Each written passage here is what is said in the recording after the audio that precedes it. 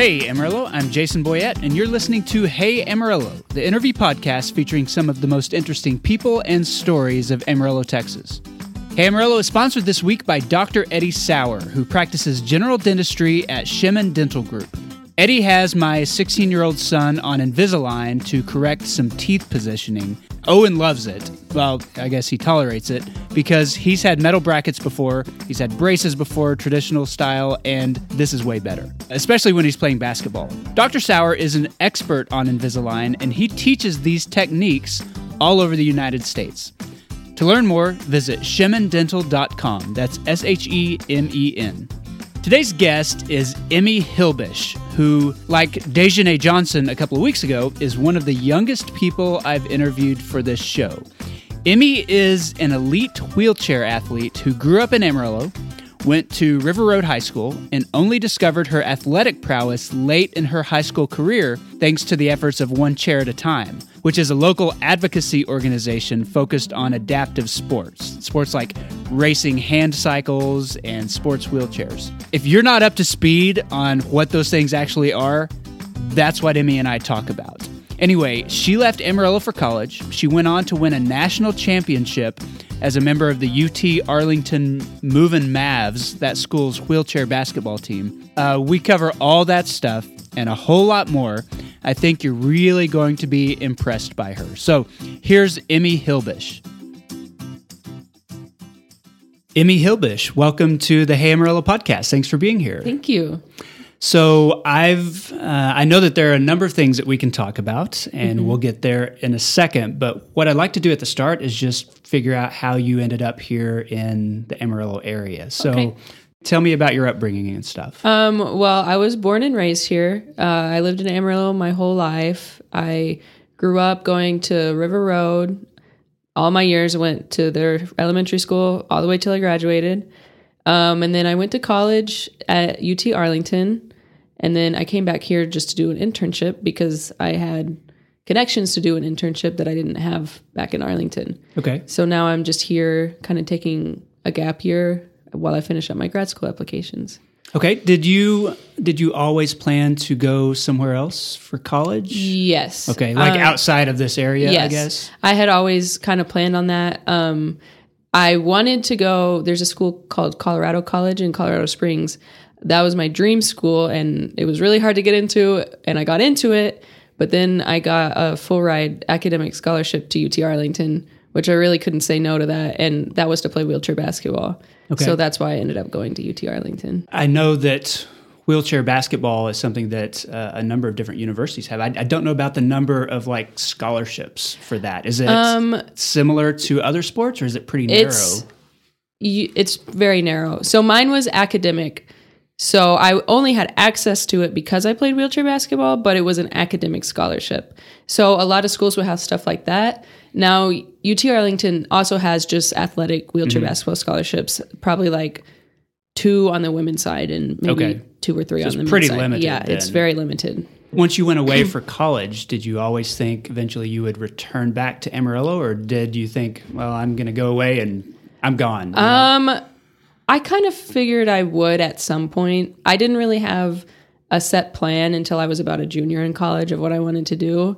And just as I was figuring all that out, what I needed to get done to go to grad school, I was like, well, I'm going to have to go back there because I have to do an internship. But I always wanted to come back just to do work with One Chair at a Time, but I didn't really know when that would happen. Okay. What did you study in school? Kinesiology. Okay. And is your plan to get into like the therapy world? Or? I want to do prosthetics and orthotics. Okay. Mm-hmm. So we've skipped, right over a lot of different things that we could talk about. But as listeners will have heard, you mentioned playing wheelchair basketball. Mm-hmm. So let's start there. Why are you in a wheelchair? I have spina bifida, which is, if people don't know, that's just a birth defect that affects my spinal cord. So when I was born, my spinal cord was exposed and had to be operated on to make it not be out anymore. And that just leads to a lot of nerve damage in my legs and lower body and stuff like that. Okay. So you were never able to walk? I could walk not well until I was about 10. Okay. Really? And then I started using a wheelchair. I had another surgery called a tethered cord surgery that it helps you in a lot of ways, but then it has the potential to put you back in a lot of ways. So I stopped walking after that and have been using a wheelchair since then. Do you remember, I guess, the thought process as a 10-year-old going from not walking well, I guess in your words, to full-time in a wheelchair? And was that... You know, actually, and this is kind of might seem backwards, but I liked it. I liked being in a wheelchair because I could get around all of a sudden. You know, when I had to walk everywhere, I was tired, exhausted all the time, and I just couldn't play with friends. I couldn't go do whatever I wanted because I always had to take breaks and rest every few minutes or so when I was walking. So when I got to start using a wheelchair, I could go wherever, do whatever, and that was good. You feel like you had more freedom than being in the chair? Definitely, definitely more freedom. Tell me about the learning process of being in a chair full time and just learning to do the things that most of us take for granted, whether it's walking in a door or driving a car or any of that stuff. Did you feel like there was a long period of time before you got comfortable? I was pretty young, so I feel like I kind of was just like, oh, this is the new thing. We're just going to figure it out and we're going to do it. So kind of, it took a while, but you also have to remember that I'm in it full time. You know, that's the only way I'm getting around. So you just kind of are forced to learn how to do different things. And I mean, you start kind of seeing, like, for example, my wheelchair can't fit through every space. You know, if it's a narrow door, you kind of start being able to tell just by looking at something, oh, I'm not going to be able to fit through that. Or, yeah, that's wide enough.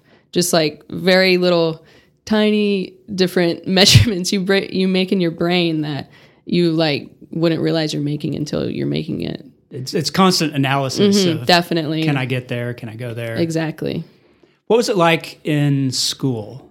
Because I know 10 years old, I guess that's still elementary school. You get to middle school, and that's hard for everybody. But you specifically were in a different position from a lot of your peers. Was it something that they found easy to accept because you'd known them your whole life, or was it difficult? I would say it's pretty half and half on that. I definitely had lots of friends, and I had very good close friends, but people that didn't know me as well probably weren't quite as accepting. And that's not to say that I was necessarily bullied or anything like that, but I always had a sense of, oh, like, you think less of me or you look down on me for certain people. Tell me about athletics and how that began to develop. Do you feel like sort of naturally you have a talent for athletics? I think I do, kind of.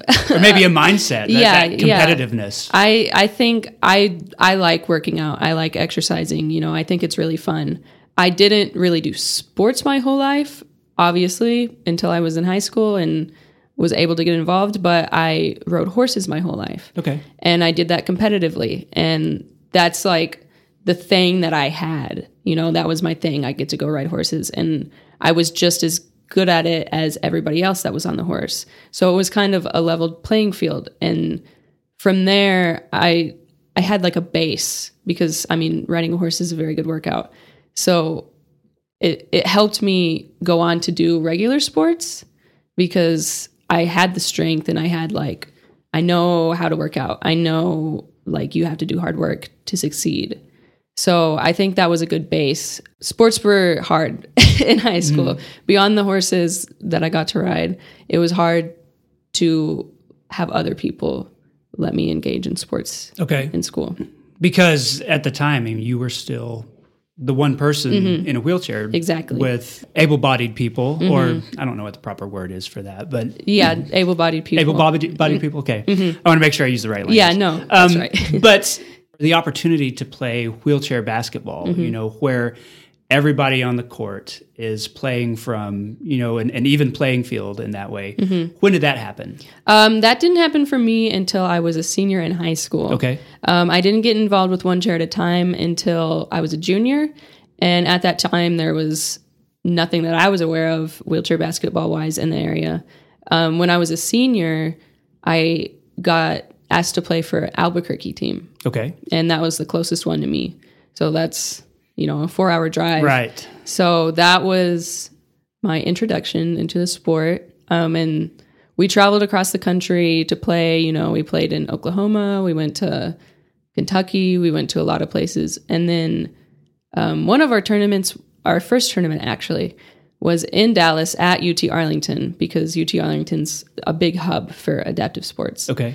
And from there, I got asked to play for UT Arlington's team.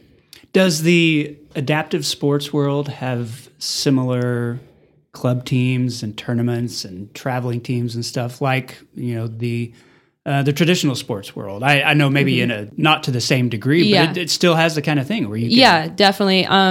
I think what I've noticed is the biggest difference is that if you're doing adaptive sports, you're going to tournaments. You're not going to games. Okay. Because, I mean, you're traveling across the country. Because there might be one team in Albuquerque and one team in Dallas or something. So you're going somewhere and playing 5 or 6 games and then going home. Right. You're not traveling every weekend.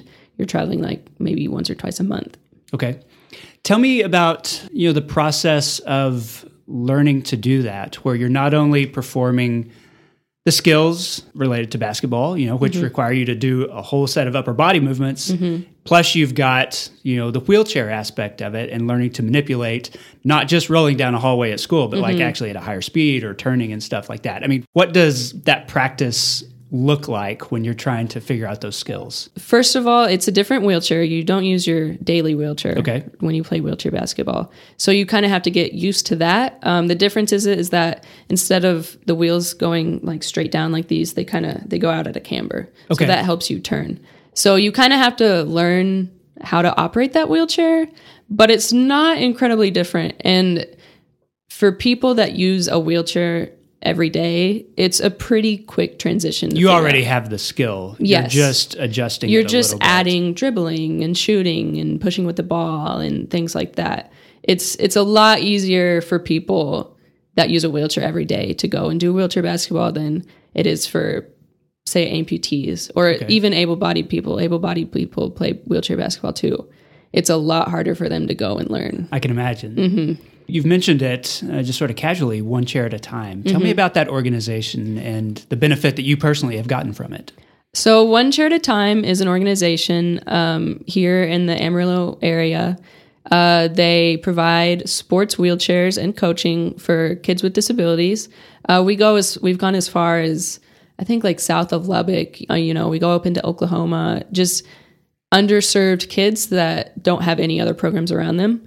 We do track, we do basketball, we do archery. I think we do like air rifle. We're starting to do air rifle. We're trying to get as many sports as possible as we can. For me, I got involved, like I said, my junior year of high school. They did a celebrity wheelchair basketball game. And it was crazy. I'd always wanted to do wheelchair basketball, but I had never, ever had the opportunity. We almost moved to Dallas just so that I could be more involved in sports when I was younger, but it never happened. And seeing wheelchair basketball and seeing that it was like a legit thing for me was just life-changing. I mean, like to see that people could go out and play this sport and it's just as competitive and intense as any other sport was like incredible to me. The founder of One Chair at a Time is Joe Chris Rodriguez, who was able-bodied until he was shot and injured as a soldier. So he's now in a wheelchair. And so he's been one of those that lived an entire life, able to walk and then had to just totally revisit himself. And so this organization, he provides these wheelchairs for athletes. Give me an idea of why it's so necessary, to have an organization that meets this need. I think the most obvious reason for that is these wheelchairs are very expensive. The low-end ones cost $3,000. Okay. This is not something that most families can just go buy. Compared to like a regular getting around kind of wheelchair, what might that cost? A regular getting around wheelchair is still going to be expensive, but insurance typically will pay for it. Okay. Insurance will not pay for any type of sports wheelchair. Because you don't need it. It's not a medical need. Okay. So that is the most obvious reason that this is a need in the area. But if you think about the social aspects and the emotional aspects of the children that are disabled, that don't have anything like this, all of a sudden they have this thing that they're better at than their friends. Okay. They can show off their skills. They can be active. They can, I mean, for me, I was able to go to college for free, basically, because of it. And it's just, like I said, it's so life-changing for people with disabilities to see people like them living a normal life, playing wheelchair basketball or whatever sport it is, and having fun, having their other friends that are disabled.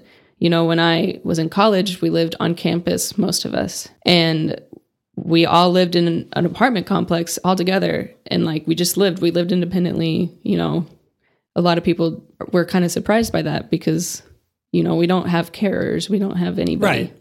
And I think people may still be surprised about that because people still have the same preconceptions, I guess, of what it means that you're in a wheelchair. But like, you drove to my house to do this interview. You let yourself out of the car, you know, rolled right up over the curb and stuff to get into the house. So, you know, you didn't need my assistance for sure. Yeah. I mean, I live completely alone. I don't have a roommate. My parents don't live with me or family or anything. I live 100% alone. And I think that's something that, you know, I don't go around telling people, oh, I just live alone. I don't need any help. But it's kind of a big thing because a lot of people, you know, they see a wheelchair and they think that, oh, like I need help living, you know, doing anything, when I'm just, you know, I'm a regular person. I just go to work. I come home from work. I do stuff at home. I go hang out with friends, you know, I don't think about it. And that's a big thing. And that's kind of what I'm getting at with sports, is that people learn how to be independent with sports. Okay. You know, a lot of times they just have their parents that, you know, especially if they've been disabled their whole life, their parents maybe tend to baby them because their parents have preconceived conceptions of what it means to be in a wheelchair. Right. And parents are going to baby you anyway. Exactly. So sports can just help you realize like, oh, I can do this. I can do that. I'm strong.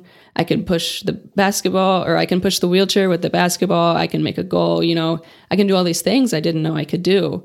And then that just starts to translate into your daily life. Like, oh, I can get myself dressed. I can brush my teeth. I can cook my food. I can learn how to drive a car. I can go to college by myself. You know, I think sports are important for all people, you know, just to stay active and to have a hobby. But I think sports are very, very important for people with disabilities, even more so because it gets you in a community where you're seeing other people like you. And for me, I didn't have that here. I went to like a summer camp, and that was the only exposure I got to other people with disabilities. When I got to start playing wheelchair basketball, it was like, whoa, everybody's like me and they're perfectly fine doing their own thing. So that's a big thing, and becoming independent. And like I said, just being active. Okay. You mentioned your job and working at Amarillo Artificial Limb and Brace. Tell me about that internship and what you did. That was a really awesome internship. I learned a ton of stuff. So I want to do prosthetics and orthotics, like I said, which is making either fake limbs or like braces, AFOs, orthotics and shoes, stuff like that. Amarillo Artificial Limb and Brace is where I went when I was growing up here to get my braces. And so to be able to go back and learn how they made my braces and, you know, really learn what type of people they are and be involved with that was awesome. I did that because it's a requirement to get into grad school. You have to do 150 or so hours of an internship at a prosthetics and orthotics place to get into grad school. But it was amazing. I ended up doing like 230 hours. Is that the one prosthetics place in Amarillo in this area, or is there more? There's 2 or 3. I actually think one just relocated to Lubbock. Okay. But there's one other. Okay. And I know, you know, that's one of those businesses that if you don't need it, you don't know what it is. Yes. You know? Exactly. So tell me what kinds of things, you know, are being produced or being created or being provided for people. Okay, so at Amarillo Artificial Limb and Brace, they make, I would say, 95% of everything that they give to patients. So a lot of places, you'll take measurements and then you'll get it sent back in from a central fabrication facility. But Amarillo Artificial Limb and Brace, they make everything, pretty much everything. So that would be, you know, basic stuff, prosthetic legs for people that have had an amputation, even prosthetic arms. As far as the orthoses side, braces, leg braces, AFOs, which are ankle foot orthotics, just plastic braces that go on your leg and foot that give people support. Knee, ankle, foot orthotics that go up past your knee, just things like that help people either get around better, provide more support so that they can walk without expending as much energy, or things that people would use in physical therapy to keep their muscles strong.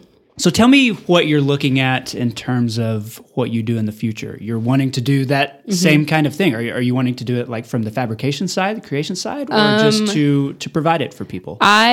So a prosthetist or an orthotist, they're not a doctor, but I would say they're the quote doctor of the profession. So there's prosthetists and orthotists, and then there's technicians. Okay. The prosthetists and orthotists go in with the patient, talk to them, see what the issue is. If they need to, they take a mold of the feet.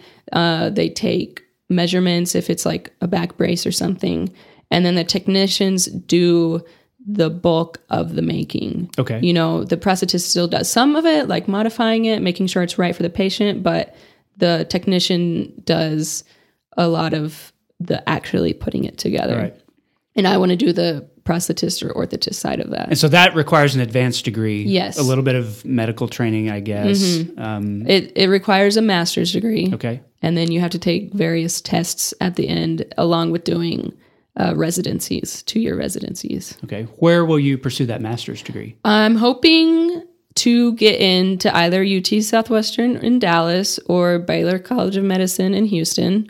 Those are the only 2 schools in Texas. There's only about, I would say, 10 schools total. Wow. So the other ones I'm applying to are California State, Dominguez Hills, University of Washington in Seattle, Northwestern University in Chicago, and Alabama State in Montgomery. Okay. Yeah. It's so there's very a limited widespread. number of places that you could do it. Definitely. It's very competitive. But 2 of them being in Texas, I guess, is it's beneficial very nice. for you. Definitely nice. Hopefully I get in there. Well, I'd like to talk a little bit just about Amarillo itself. Okay. Did you ever think, growing up here, coming of age, did you ever think Amarillo is a place that I want to stay, live the rest of my life? Or once you started looking at wheelchair basketball or this potential career, are you just wide open from here? I always kind of wanted to move away from Amarillo. I always had family in New Mexico and Colorado that, whenever we would go there, I would be like, I want to live here so bad. And just things like that. I don't want to live in the same place for the rest of my life, right. So I definitely feel like once I get my degree, I'm going to be able to branch out and go wherever I want. I imagine there are some communities, like if Amarillo already has a couple of businesses that provide prosthetics, there are some communities that don't have that, and it might be an open market for you to do definitely. that. I mean, a lot of people travel from, Clovis, New Mexico, Oklahoma Panhandle to here to get their prosthetics or orthotics. So there's definitely, it's a growing career. It's on the rise. Okay. So I'm interested in the perspective of someone who is recently a college student, who lived in Amarillo her whole life and then moved away to go to college.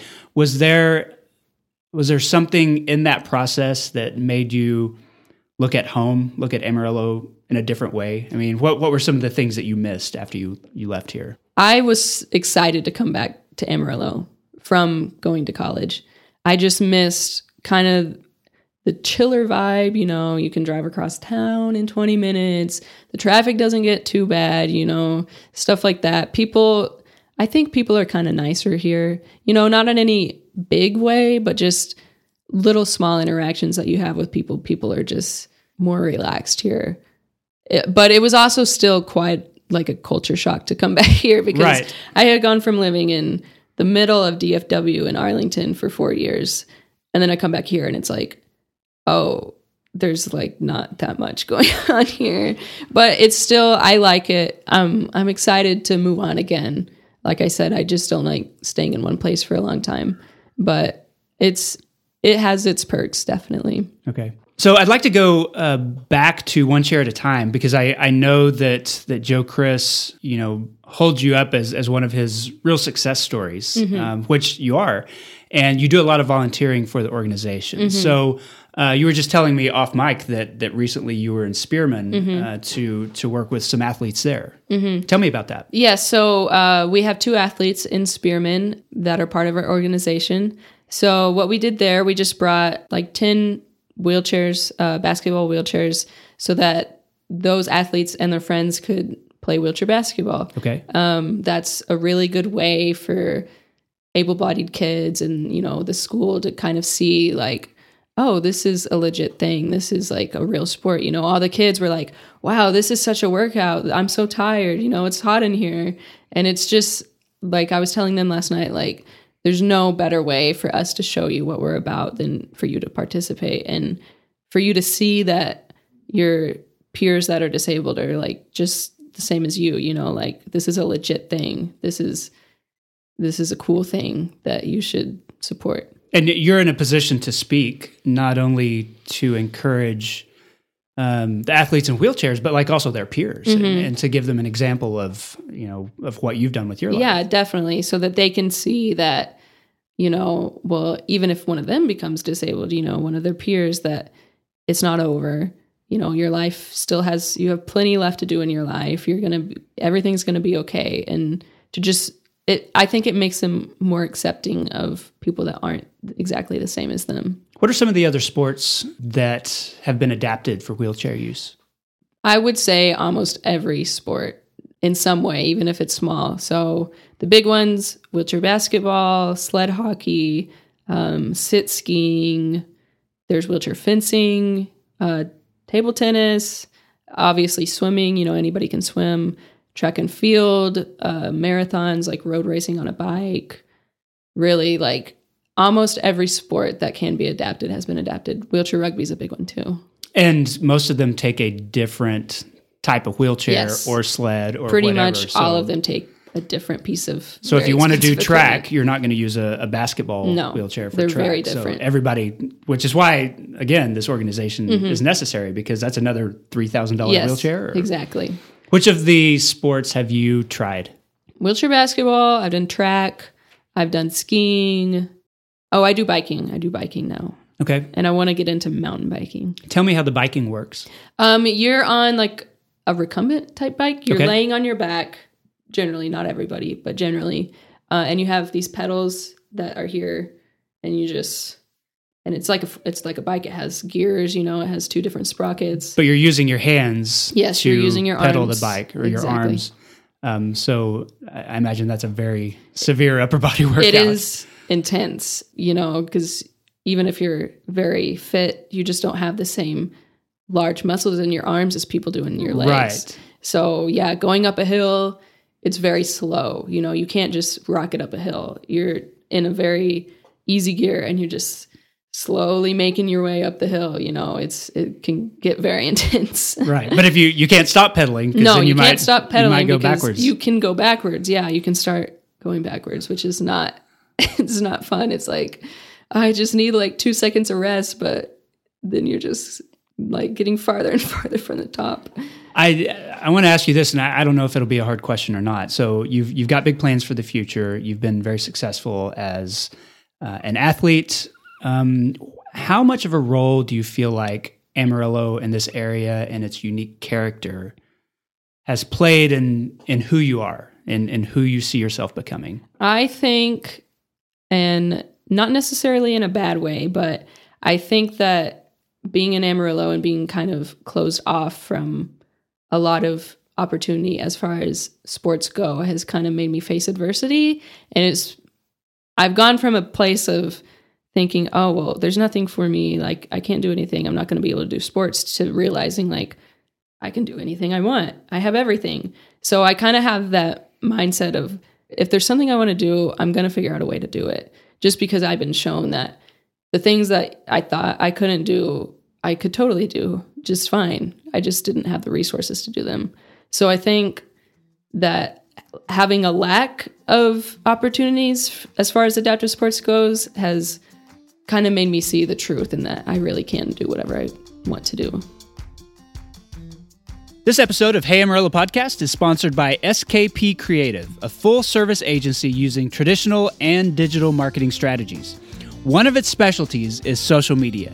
If you're running a business, this quickly changing world can be more than a little tricky to figure out on your own. And that's why you need to talk to the team at SKP Creative. They develop data-driven communication strategies to share your story and connect with your audience. Visit skpcreative.com today to learn more and schedule a free social media evaluation for your business. SKP Creative. Make it happen. And while we're at it, this week's sponsors, Dr. Eddie Sauer and SKP Creative, come courtesy of my Patreon page, patreon.com/HeyAmarillo. And that's where businesses or individual listeners like you can support the show on a monthly basis. Here are a couple of things I want you to know about Hey Amarillo. Number one, this podcast is free. I always want it to be free. That's what's cool about podcasts. Number two, I'm self-employed, and I work for most of my clients on an hourly rate. So producing this podcast every week takes up several hours of my time, which is why I get sponsors for the show. It pays the bills. It makes this more than a weekly volunteer project. So Patreon lets you choose a support tier that helps me keep making Hey Amarillo week after week. So if you appreciate this free product, if you think it's valuable to you, if you like the entertainment while you're working out, whatever, then you can support the show too for a small automated credit card payment every month. To learn more, go to patreon.com/HeyAmarillo. That's Patreon with an E. Okay, I'm back with Emmy Hilbish. Emmy, this is the part of the show I call 8 Straight. I'm going to ask you 8 straight questions. Your job as my guest is to answer those in as much detail as you want. Okay. The first one is one that is just for you. It's not one, I've asked it of one other guest, but what's the biggest accessibility challenge you have that people might not understand? Okay, I kind of have 2 answers to this one. So broad overarching thing would be people's attitudes. We learn in disability studies that there is a social model of disability and there's a medical model of disability. All right. And the social model says that we're not disabled by necessarily our environment. We're disabled by people's attitudes, and that, you know, somebody didn't think to put a ramp here because they didn't think about people with disabilities, or somebody won't hire me because they think that I can't do the job, you know, things like that. And, you know, not just obvious things like that, but even like you see me at the store and it pops in your mind, like I'm different because I'm disabled. Right. But I'm not, you know, so that's kind of the broad theme of the biggest disability challenge that I think most people face is just people's attitudes. Because that's not something that really is in your control. Yes. You can't change somebody's attitude towards you. Exactly. So then a very obvious one would be accessible bathrooms. Okay. That is a huge thing for people with disabilities. You know, even when you're at a restaurant, like the thing about it is a lot of people with disabilities need bathrooms more than regular people. That is just such a frustrating thing that I know for a lot of people when, you know, an accessible stall is taken up, because I think people don't think about the fact that they can use any of the stalls, but I'm limited to the one. So that's just something that bothers me. And obviously there's like invisible disabilities that, you know, you don't always know if the person using the stall needs it or not. But broad PSA, don't use the accessible toilet unless you need it, please. It's because from any reason that you've got to get your wheelchair in there, you've got to have space for your wheelchair in there. Sometimes there are bars and other things that allow you to maneuver yourself. Yes. It's not just that, you know, you need a certain width of door. Yeah, no, it's a lot. And, you know, a lot of disability, like you said, the bars, some people can't stand up if they're already sitting without the bars. But yeah, that is the thing that annoys me the most on a daily basis. Can you stand? I mean, are you able to stand with support? You know, I use crutches to get my chair in and out of my car. Okay. That's one of the things I wondered, you know, since you are full-time in a wheelchair, how much use like you give your legs just to kind of keep muscle tone? I mean, is that something that you work on in terms of therapy? I should. I'm going to start walking more on a treadmill. At my internship, I was able to make my own pair of braces. Okay. So I'm going to start using those when I go to the gym, you know, because me walking on a treadmill for 20 minutes is like a full workout. Right. Because I don't ever walk. Is that important to you to either to maintain the skill or the muscle memory or all of those things? To me, related it's to walking? important because if I don't, it leads to more complications for Okay. me. You know, I'm not trying to walk on a daily basis to get around at all. But if my legs stay stronger, you know, if you don't use your bones, if you don't put weight on your bones, then they become brittle. Right. And I want to prevent, you know, bones breaking in the future and things like that. Okay. What's your favorite Amarillo neighborhood? I would have to say it's kind of a toss-up between Wolfland and Bishop Hills. Okay. Because of the Christmas lights. All right. I just love, we always go look at Christmas lights every year. That's like, I don't think I've ever not gone and looked at the Christmas lights on Christmas Eve. So that's like a huge part of my childhood is driving around those neighborhoods and looking at those lights. Okay. And those are two distinct destinations for people. Yes. I mean, you can drive to Bishop Hills, and that was always a thing when I was a kid too. But I hear more and more of people that come specifically to Wolfland just to look at those. Yeah, they're very nice. I love them. What's your favorite restaurant in Amarillo? I wouldn't say I have a favorite. I have some go-tos that I'm just always in the mood for, and those would be Rose's and Sharky's. Okay. I miss Sharky so much when I wasn't here. Yeah. And there's some Roses down there, but not any, like an hour drive away from me, probably. So how much of a role does accessibility play in you liking a restaurant or not? I mean, is that something that goes into the equation? Absolutely. So I get like anxiety if I go to if I know it's a smaller restaurant, you know, if it's like a chain restaurant, I'm not worried about it. Okay. But if it's like a smaller restaurant and I'm trying to go and I've never been to it before, I'm like, I don't know. Like, I'll still do it, but it's definitely a point of anxiety. Yeah, there's some extra stress involved in making that decision. Definitely. What does this area have too much of? Country western bars. Okay. I just think that's not my vibe. I just don't like country music like that. And I mean, obviously it's Amarillo. There's going to be a ton, but there's so many that they need to branch out some more. That's my thought.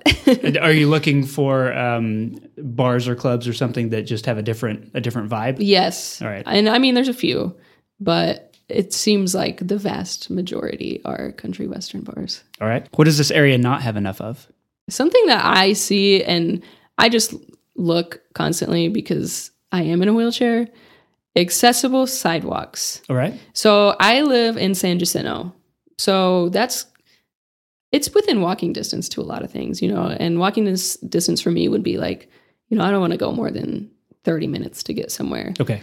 But if I want to go up Georgia to go get Sharky's, there's no way. I'll be in the street. There's not any sidewalks for a large section of Georgia and Western and Bell and most major streets in Amarillo. And that's a safety concern. Right. I mean, there's people that don't have cars that use wheelchairs and they can't get around. And also, you know, what if I get a flat tire? What if my car breaks down? I'm not going to be able to get anywhere without having to go on the road to get to the destination. Right. It's just not safe. So, well, even if you're in a neighborhood, I was thinking of this as I watched you pull up to my house. You know, most of the houses in my neighborhood have driveways in the back. Mm-hmm. So I happen to live toward the end of the block. But if I was in the middle of the block, you might still have to park there and then wheel yourself down. Yes. You know, quarter mile or something, you know, to get to where the block ends and there's a ramp. Yeah. And that's also a thing, you know, even if there is a sidewalk, a lot of them are very old and there's not a curb cut. It's just a curb. Right. And for me, I'm able to navigate going down curbs. A lot of people in wheelchairs aren't, but I can't get up a curb. Right. So, like I said, it's really just a safety concern, and it's something that I think the city desperately needs to address. Okay. It's happening with all new construction, but there's so much older construction that has not yet been retrofitted to work. Exactly. When was the last time you visited Paladura Canyon? I was actually in Paladura Canyon last week. Okay. I've been about 5 or 6 times since I've been here. We ride our bikes down there, and I went to go see Texas as well. Okay. I love Paladura Canyon. And so do you have a special mountain bike?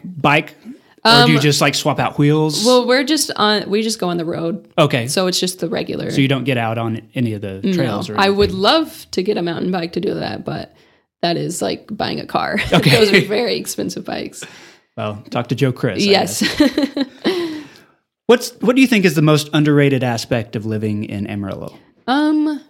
Kind of like what I said before, I kind of just feel like people are a little bit nicer here. It's not so hectic. It's not so stressful. You know, when I was living in Arlington, it's like you can drive and drive and drive. You're still in the city. Yeah. You know, you're still hectic. All hours of the day, there's bad traffic. I like that you can just drive for 10 minutes and you're suddenly in the middle of nowhere, you know, with the sky, and it's huge sky. That's also something like you don't realize, like, the sky here is huge. It's everywhere. You know, there's no tall buildings to block the view. That's what I really like that. Well, and you grew up in the River Road area, which is part of Amarillo, but still sort of a blend of the city environment and the rural environment. So you're even, you know, more out of the city, I guess. Definitely. Yeah, definitely. Where I grew up is kind of cut off from the rest of Amarillo. You know, it's at least a 20-minute drive to get in town. Okay. And last question, what's your favorite season in Amarillo? I tentatively say this, but winter. Okay. It snows here. I haven't seen snow in 4 years. I haven't been in the cold in 4 years. I mean, it gets cold there, but it's like 40 degrees there. And I really like the cold. I'm sure I'm going to regret saying that in like a couple months when it's awful and windy and horrible all the time. But I really like the winter. Okay. That's the end of my 8 straight questions. Emmy, I like to end by asking my guest to endorse something. So what's something that you would like listeners to know about or to experience related to this area? I would say the biggest thing would be try to learn about One Chair at a Time. You know, we advertise quite a lot when we have events coming up. If you hear about that, we do have our tournament, our wheelchair basketball tournament. I believe it's in May, I think. Okay. So if you hear about that and you're able to come out and see what that's all about. You know, just you don't have to donate any money. You don't have to do anything, but just kind of try and expose yourself to something like that. Also, you might see, if you have kids that do track meets, you might see some of our athletes at track meets this year. We have quite a few this year, and they're allowed to compete with UIL to do that. But kind of overall, I would say, you know, when you see somebody that's disabled or you see somebody in a wheelchair, try to shift your mind to thinking about how they experience the world and not necessarily how awful it might be, you know, because my life is not awful. My life is awesome. I've been given so many opportunities because I've been disabled. And just, I would say people should just kind of look at that and analyze the way that they think towards people with disabilities. Okay. Emmy Hilbish, thank you so much for being on the podcast. Thank you for having me. It was awesome. And that concludes the show. First, I want to say thanks to Emmy for being on the show. You can learn more about One Chair at a Time at onechairatatime.org or by looking up the organization on Facebook, Instagram, wherever. You can also read about Emmy on those pages. Thanks also to Dr. Eddie Sauer and SKP for sponsoring the show. This episode of Hey Amarillo, like the past 40 episodes or so, was edited by Angelina Marie. And of course, I want to say thanks to my executive producers, Daniel Davis, Corey Burns, Jennifer Callahan, Criselda, Josh Wood, Patrick Burns, Ryan Pennington, Wes Reeves, Wilson Lemieux, Jason Burr, Katie Linger, and Neil Nossaman. They all support the show through patreon.com/HeyAmarillo, and you can do it too. Thank you so much for listening. This has been episode 114. My name is Jason Boyette, and I'll see you next week.